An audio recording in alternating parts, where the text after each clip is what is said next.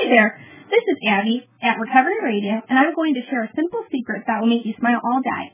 Just go to www.recoveryradio.net and click the donate button. The larger the amount you donate, the bigger your smile will be. Feel the power of recovery for yourself and become part of the solution. Go to recoveryradio.net right now and start your day with a smile. Good morning, everybody. My name's Jim, and I'm a very, very grateful member of the Fellowship of Al-Anon. First thing is that scavenger hunt is at 11. Does that mean I have 20 minutes to talk? Let's try. When I say I'm a grateful member of the Fellowship of Al-Anon, I mean I am a grateful member of this fellowship. The title of this convention, Gratitude, is just so appropriate for this particular week of the year. On Thursday, of course, the whole country celebrated Thanksgiving. And on Wednesday, as I sat around my daughter's house up in Hattiesburg, and I watched her recovering alcoholic mother, and she also in recovery, two women who had spent a great deal of time at one another's throats. I can remember when that girl put a cock-loaded .357 in her mother's face and expressed an intense desire to blow it off. But as I watched on Wednesday, the two of them shared a kitchen and cooked together and joked and cut up, joking cut up as well as the celery. And, you know, that is just an absolutely amazing transformation, and for that I am just intensely full of gratitude.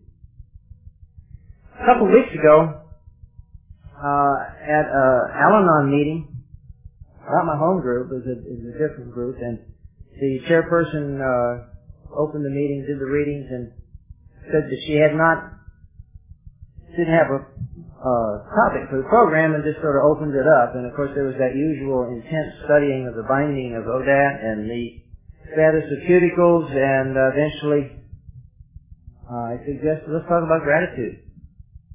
And so we started sharing about gratitude, and it got around to someone who had been coming to Al-Anon, I suppose, 3 months, 4 months. And she said she didn't know what we were talking about. She says, I don't know what that feeling of gratitude you people are talking about is. And it was my turn to share next, and I said one of those things, you know, sometimes you say something you didn't know you knew. And I said, you get the feeling of gratitude one step at a time. And when you get to the 12th step, the essence of the spiritual awakening is a sense of just intense gratitude. Gratitude to be alive, gratitude to be where you are, and gratitude for everything that happened. Absolutely everything that happened. The first time I heard someone share from a podium that they were grateful that their spouse was an alcoholic, I thought this was the absolute ultimate in Looney Tunes. And it just made no sense to me. Today I can tell you that I am very grateful that my spouse is an alcoholic. Because if it were not for that, if it were not for the power of that disease, I would never have been brought to my knees. And I would never have learned the things that I have learned in the process of working these steps. So I'm grateful she's a drunk. I'm especially grateful she's a sober drunk, but I'm grateful that she's a drunk.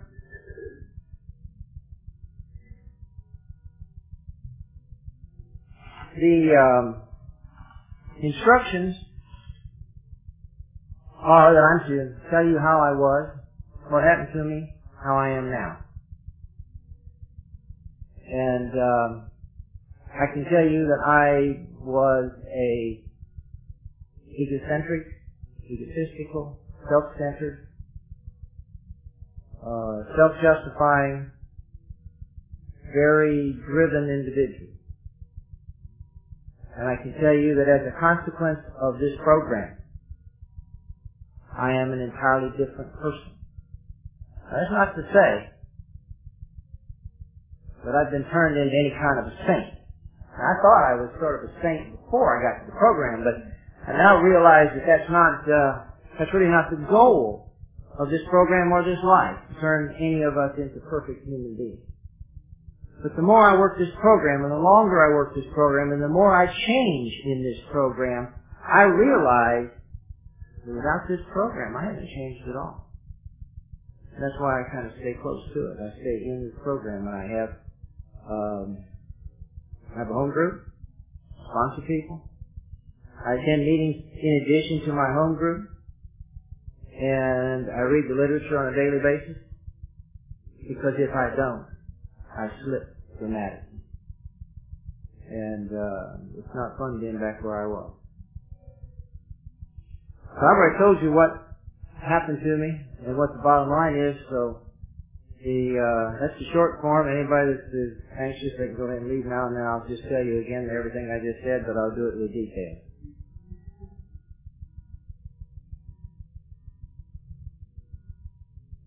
There's often a tendency to want to look at our past and do a little blaming. So, I came from such and such a kind of household, and these people did that, and that's why I did this, and that's why I am. And the reality is, everything that happened in my past, and everything that's about me in the past was the way it is. Period, paragraph. There really isn't a whole lot of reason to discuss how and why. It's a little bit if your car is in the ditch. It's a lot more important to know you got a wrecker on the way than to figure out how it is you slipped off the road. My home of origin was delightful. I did not have a nasty and unpleasant upbringing. My father was a workaholic. He was a general surgeon. And workaholism is a lot the same dynamics as alcoholism. There's one individual sets the tone for the entire family. If the old man was upset that day, everybody had to stay out of his way. And then very many similar parallels with a family where there's active alcoholism. Now, there's one big difference. Generally, when there's active alcoholism, there is financial problems and all sorts of scrapes with the law, and when there's workaholism, it's exactly the opposite. There's generally a great deal of respect in the community, and there's always a lot of money. So I was raised with considerable affluence. My father would frequently tell you he was a self-made man. He came from a fairly poor origin on a farm. He went through college and medical school during the Depression, which he funded himself, and he was very proud of that. He was convinced that a life driven by self was successful, and he would use himself as an example. I was taught at a very early age that I had considerable privilege, in that I was smart, and I had talent, and that using the principles of life that he had observed and proven, there was nothing that I couldn't do. And for the first 40 years of my life, I lived that way, and I proved that, and I believed that. I was a Boy Scout. If I was a Boy Scout, that meant I had to be an Eagle Scout. When I was 16 years old, I got a private pilot's license. Before I was out of high school, I had a commercial license with an instrument rating. At the end of my high school years, I was in the top 5% of my class. In my end of my high school years, there was a falling out, a natural falling out between son and father. He was a physician, began if I was going to be a physician. And I was going to be a chemical engineer.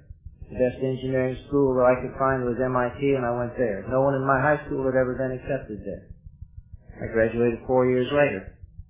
In the meantime, I decided I wanted to be a physician, so I went to medical school.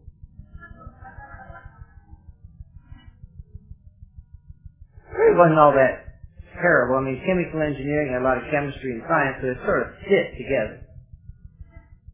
Graduated from medical school in 1970, and if you know the history of our country, in 1970 we had a war going on in Southeast Asia. If you were finishing medical school, you were going to be in a uniform. My last year of medical school, I joined the Army. Yeah. Excuse me. And I went to Fitzsimmons in Denver for postgraduate training. I was offered a residency in 2 different specialties, both of them highly sought after. Normally people wait a year or 2 to be able to get accepted. The chairman of both departments asked me to take a residency under that. I chose ear, nose, and throat. And I thoroughly enjoyed the Army. You know, for someone who comes from the kind of background we all understand that we Al-Anon share, that tremendous need to be organized and have things, a little line, The Army was just an ideal place for me. And in fact, it was so ideal I did very well. And I'd been in the Army, decided to stay in the Army, and I had a regular commission. I'd been in the Army 9 years, and I was Lieutenant Colonel. I was promoted a year ahead of my peer group. And then the Army said they wanted me to quit doing clinical medicine and go be an administrator in a hospital. I thought I couldn't do that, and it turned out the only way that I could not take that assignment was to resign my commission. For years, I used to say that was the sole reason I got out of the Army. Having been in this program and having worked this program for a while and gotten inside myself and gotten honest, I realized that that actually was a geographic cure. In the Army in that time, in the 1970s, a wife was still a very important part of promotions and advancement.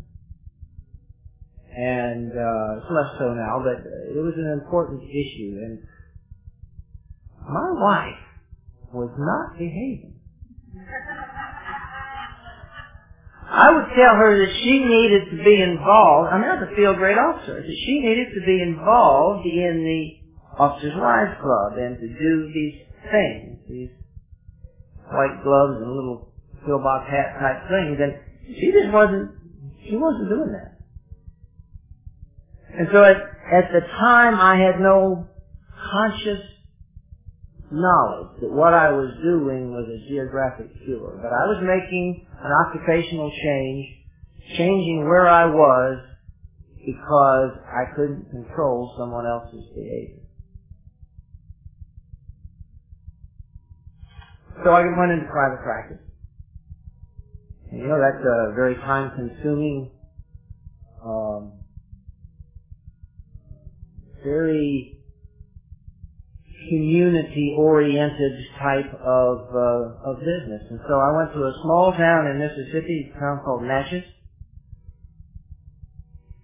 And I joined Rotary Club, I joined civic organizations, and I talked at civic places, and with the same kind of attention to self and to pushing self.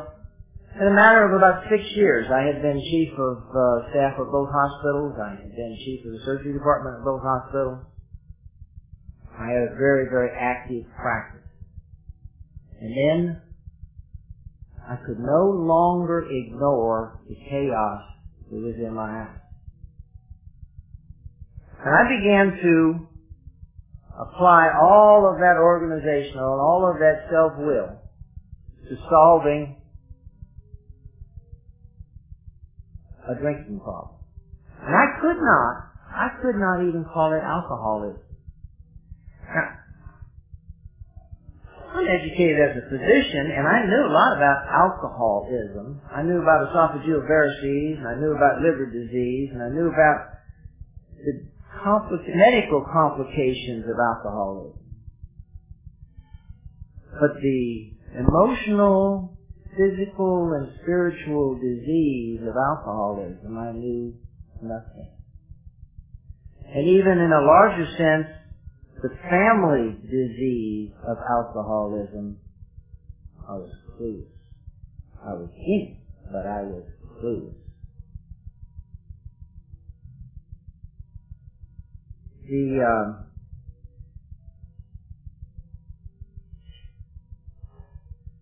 the middle portion of the 1980s saw a complete reversal in what my behavior in my life, the non-drinker here, was doing.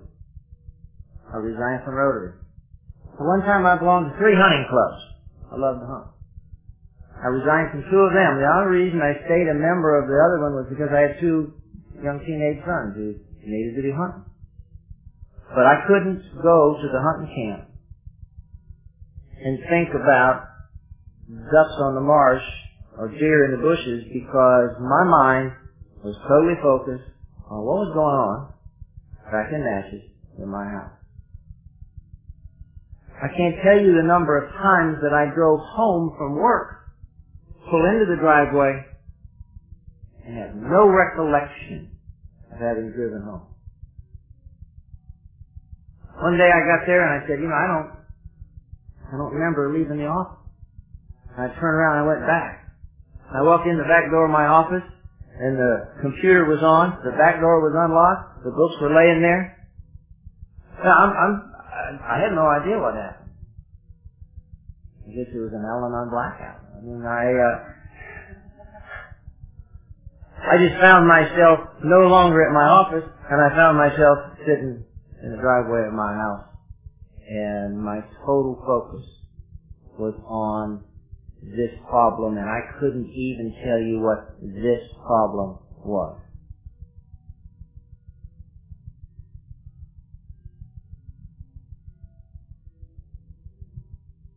I also couldn't tell you how I felt about anything.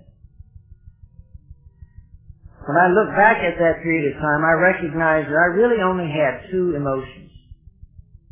I had anger, which was that close to rage. And give you an example as to how quickly I could do rage. I came home one afternoon. My oldest son, who was probably 13, 14 at the time, had been working on a 3-wheeler. And I keep my tools neat. And my sockets in the toolbox are lined up. They're an inch and an eighth, inch and 16th, 1 inch, 15/16. I mean, they're lined up just so that you know exactly which one you're going to pick up next. So this 13 or 14-year-old kid had fixed his 3-wheeler, and he had put the socket back in the tool chest. Now, listen, I said he had put the socket back in the tool chest. He didn't leave them in the yard, but he didn't put them in the right order. And I went into a rage. I hit him. I beat on him.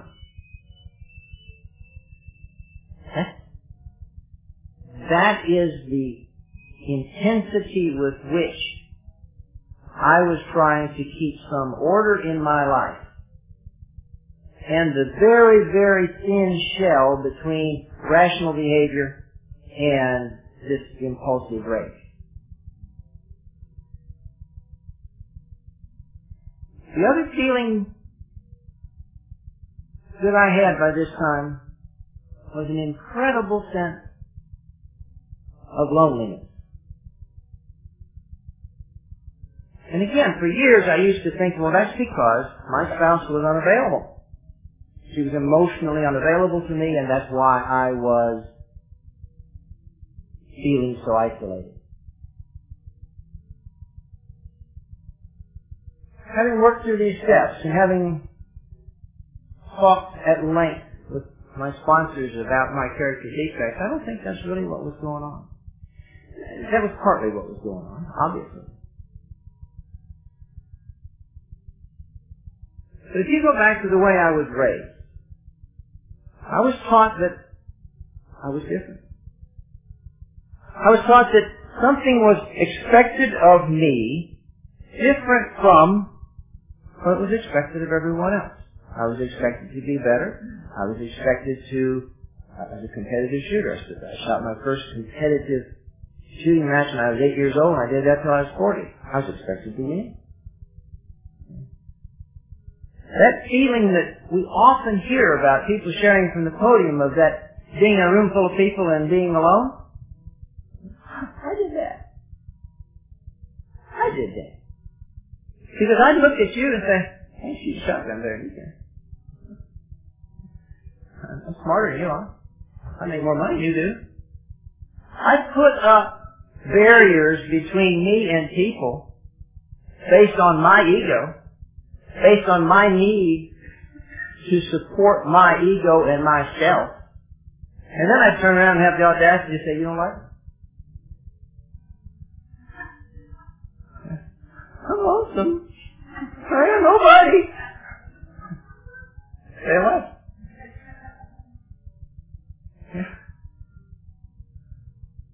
It's a family disease.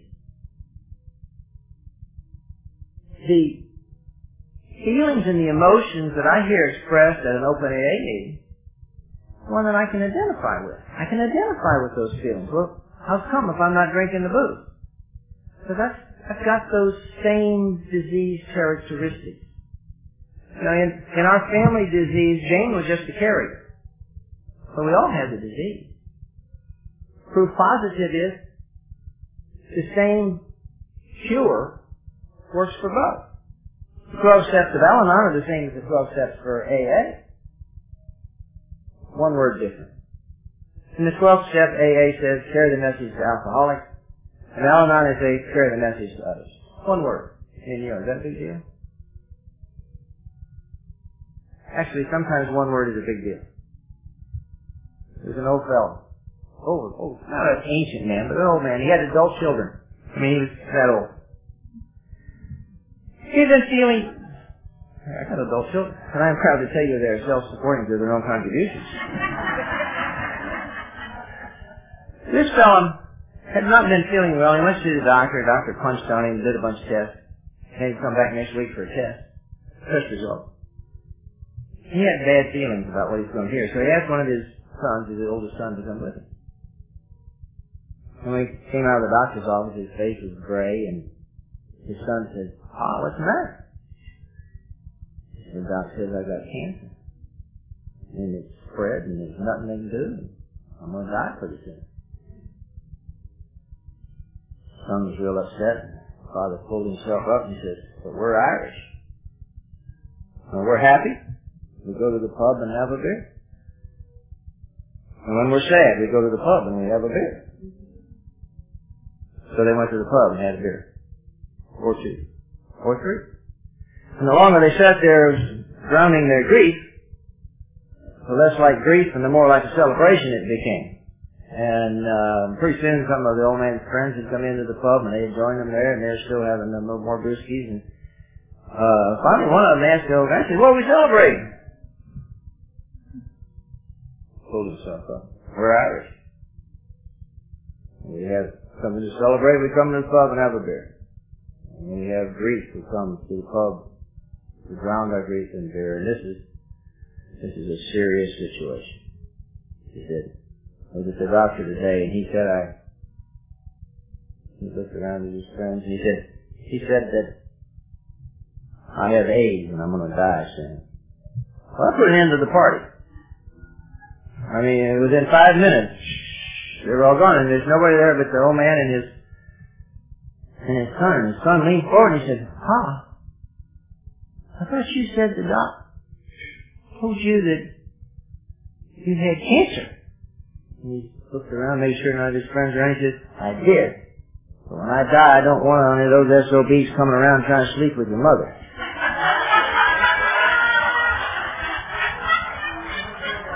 One word. Just one word, see?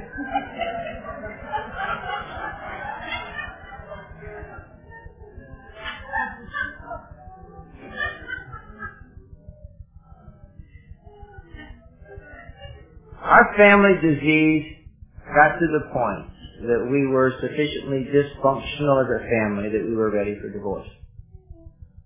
And it happened that Jane went to treatment. How she got there and the unique circumstances of her story. But while she was in treatment, they told me I had to go to Al-Anon to keep her sober. That's why I heard it. And so I did. I went to my first Al-Anon meeting. There were 20 women in that room. A bunch of them got up and hugged on me, and I said, I think I can take this.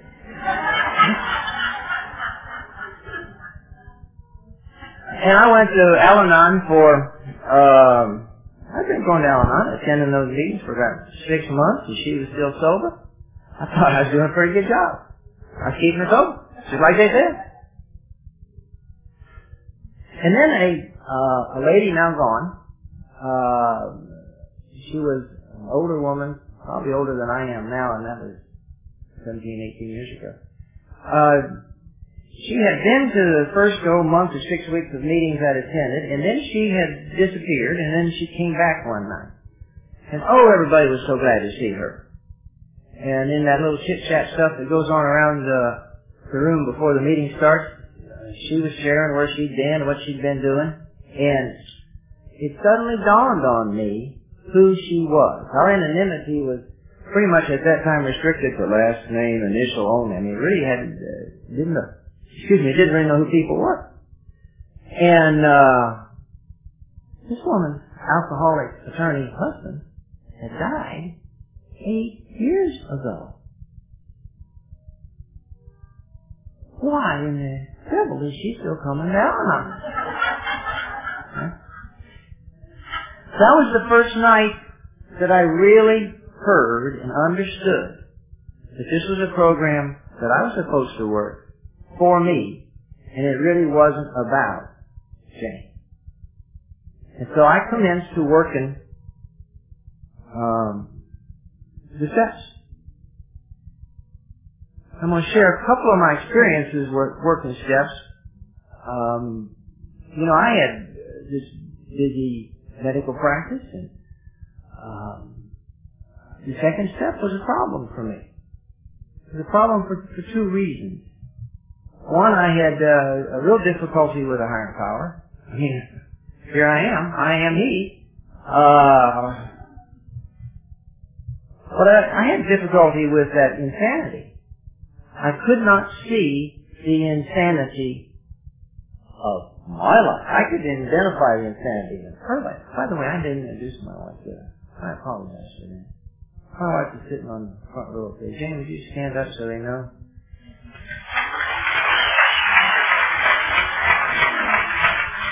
That's the woman I have loved for 40-some years and been married to for 38, and we still have a very, very good marriage, but it is so much better with this program. Anyway, I was having trouble with the insanity. And it was pointed out to me that the circumstances surrounding her going off to treatment might be a point where I could start to look at that. What happened was, I had gone through a period of negotiations. I'm going to divorce you. Oh, no, please don't. I'm going to divorce you. And we would negotiate, how we were going to divvy up our marital goods when we got the divorce. And it wouldn't happen if she didn't drink. And then each time she would drink, we would renegotiate that. And I had this thing down to the point she was going to get $1,000 cash and a 6-year-old car and hit the road next time. Yeah. I said, I had trouble following the insanity on my part. I thought that was pretty cagey. Well, the inevitable, she can't whiten upward, and so the inevitable occurred, and she got drunk, and that was on a Wednesday. And on Thursday, I was supposed to leave town to go to Birmingham, Alabama, to a medical meeting that started early on Friday. So I was going to see some patients in the office on Thursday morning. And then I was going to drive over to Birmingham Thursday evening and be there for Friday, Saturday, Sunday medical meeting. And on Monday, the attorney was going to give her the papers, because, I'd seen the attorney, the papers, all I had to do was put the dates in and sign a paper. I got a phone call mid-morning, and she said that she had decided she really needed to go to treatment. And she talked to the Baton Rouge General Hospital, CDU, and our insurance would cover it. They had confirmed that, except for about $600 cash they needed. And would I not divorce her for 28 days till she could finish treatment. I suppose. I was generous. I thought that'd be reasonable. But the only problem was they weren't going to have a bed until Saturday afternoon. And our daughter was with friends down in Florida, and I had a 17, 15-year-old son, and Jane says, if I go to treatment and everything, we'll never be able to go back down to Bourbon Street in the French Quarter. And the boys had never been down there. So they can't get me in until Saturday, so Jim was working summer, so when he gets off work Friday afternoon, what Jane said we ought to do is she would take the two boys and go down and they'd check in to Monteleone and they'd walk around the French Quarter on Friday night. She'd show them a bunch of stuff down in the French Quarter. Then breakfast, they'd go have some breakfast at Brennan's, and then they'd probably hang around Jackson Park a little bit, and then on the way back to Natchez, they'd just swing by Baton Rouge CDU and drop Mom off. So I went by the bank, and I got 6 $100 bills. I came home, I gave 6 $100 bills to my alcoholic wife. I gave her a gold MasterCard. My 2 sons, I went to Birmingham. No insanity in my life at all. And I'm divorcing her because she's a hopeless alcoholic.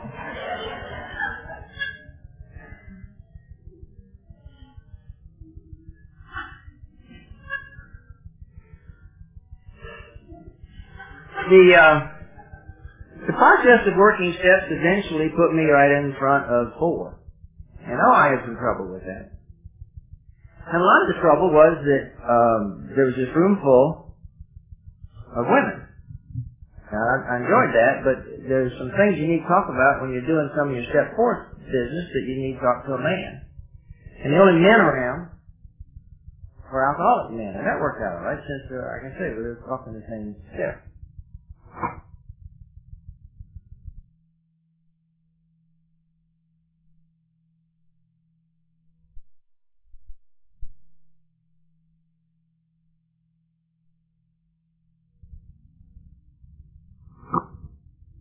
Some of my 4 steps, because these are the same men that go to meetings with my wife, and you can see there's a potential conflict of interest here. So,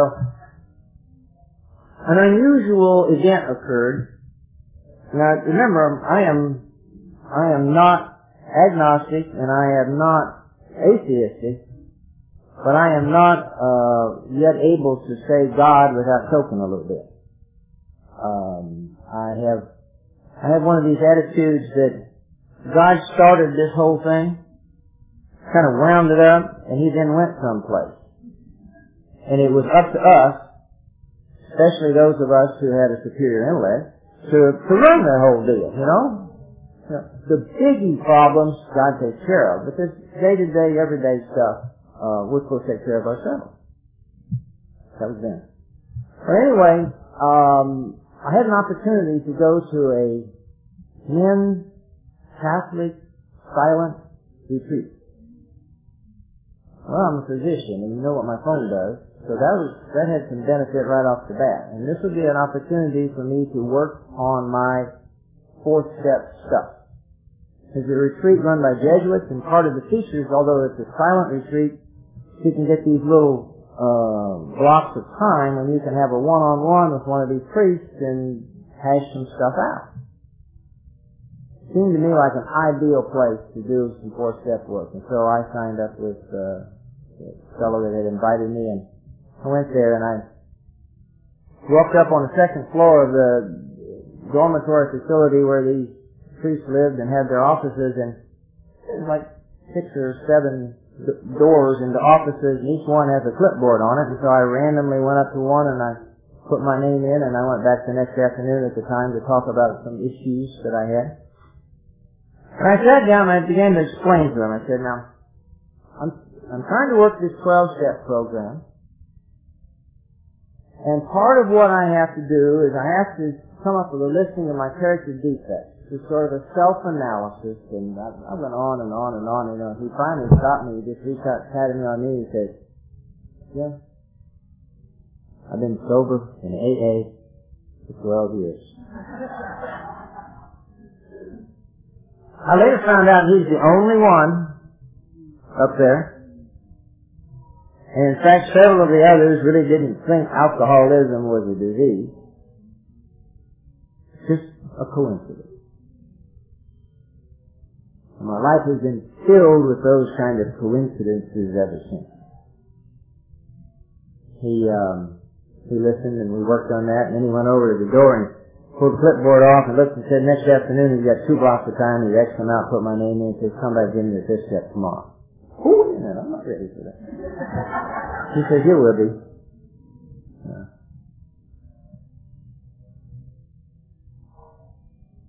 With the 12-step program firmly in our lives, our marriage healed, our kids quit misbehaving. Actually, I had a 12-step office. Honest. Had to replace my receptionist, and there was a gal in recovery, early recovery, that I met at an AA meeting, and she became my receptionist. My longtime employee in the office joined Overeaters Anonymous, and another Al-Anon was my insurance clerk. I had 12-step office. We come in the morning, everybody hugs. Residents from Jackson would come down to my office to see how to do allergy and how to do how a private office would run. And for the first day there, they'd come in, oh, wonderful, like this. I'd come in, hey, everybody, we all hug, I guess. That's not the way they do it at the university.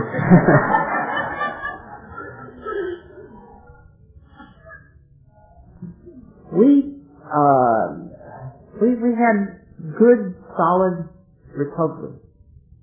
But that third step, turn life and will. In about 1989, 1990, began to get a funny little tickle. Remember, I'd had a military career that I had started and left. And I kept getting this feeling that I needed to finish that. And it makes no sense to leave a private office with 10,000 active records to go join the Air Force. And my CPA said, no, this doesn't make sense.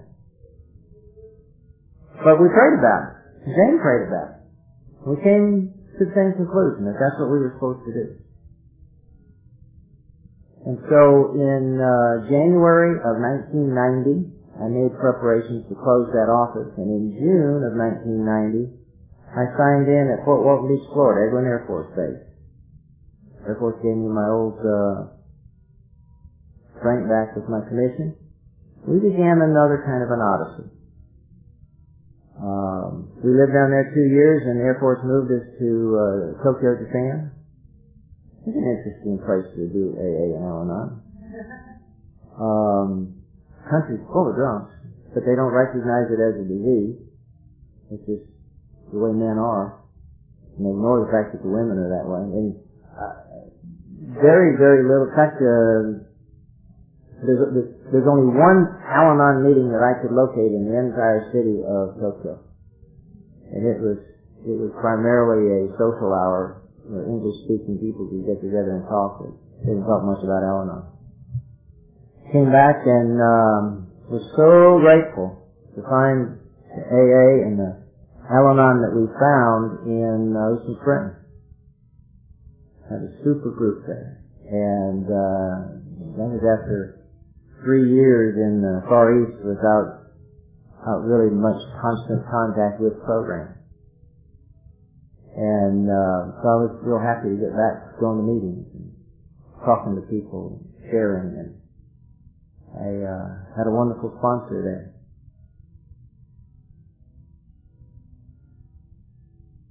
The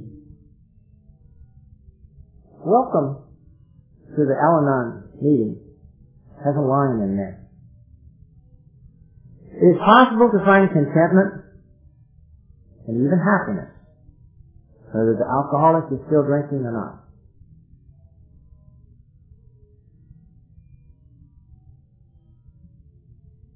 In 1995, Jane came home one day When she got out of the car, she didn't stand straight. Her head was dipped. Her shoulders drooped.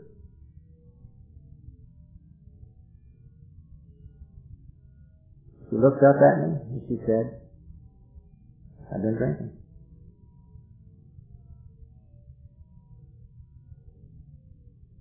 Because of this program,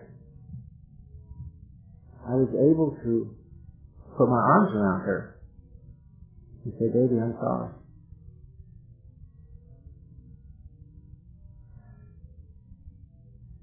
I didn't have to get angry. I didn't have to get in there and manage and tell her what she needed to do and how many meetings she needed to be going to, and she needed to call her sponsor more often, and any of that. I called my sponsor. And I doubled up on my meetings. And I stayed out of her business. The next 5 years had many, many good times. When I look at the last 5 years before James sobered up in 85, I can't remember a single good day. But in the next 5 years after that relapse, we had many, many. What was different? Well, me. Her disease is like you can predict, progressive. It got worse. A whole bunch of those yet that hadn't occurred the first time, or they did. But in spite of that, this program had so totally changed me and my attitude and my perception of things. The divorce never came up. We had good times. We had good family time. We had some that weren't so good. We had times when it was awkward. But there wasn't any, excuse me, there wasn't any elephant in the living room. We could name it. We could call it what it was. We could talk about it. And we could get on with life.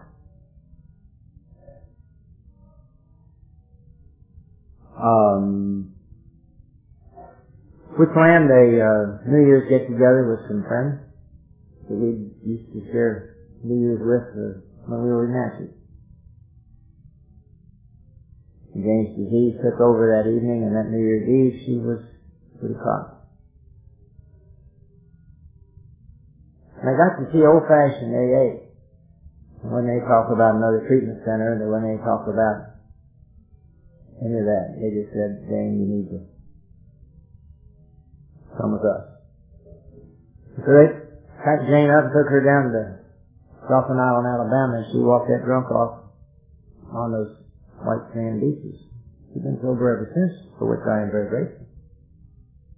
But what I learned from that is that line in our welcome is true. It is possible to find contentment and happiness, and it is not dependent on any other individual or their state of sobriety or not. This is a powerful program. This is a powerful program.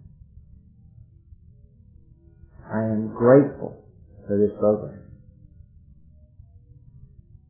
My gratitude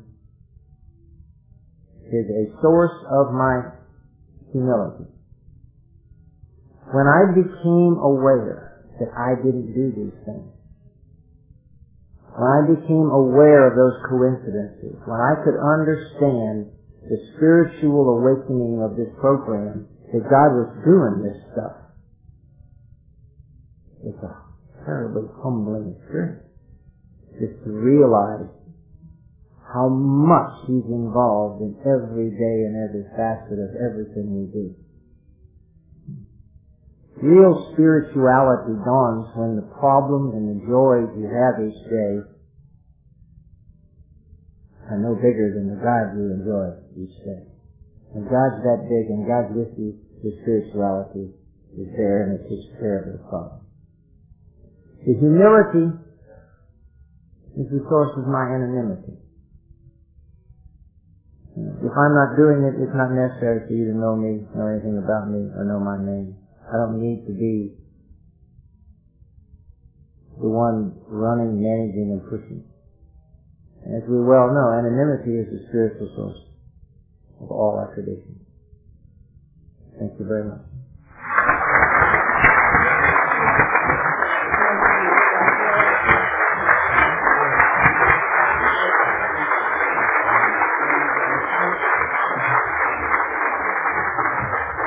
Thank you. I have a little gift for you. I've asked Kay to read the closing.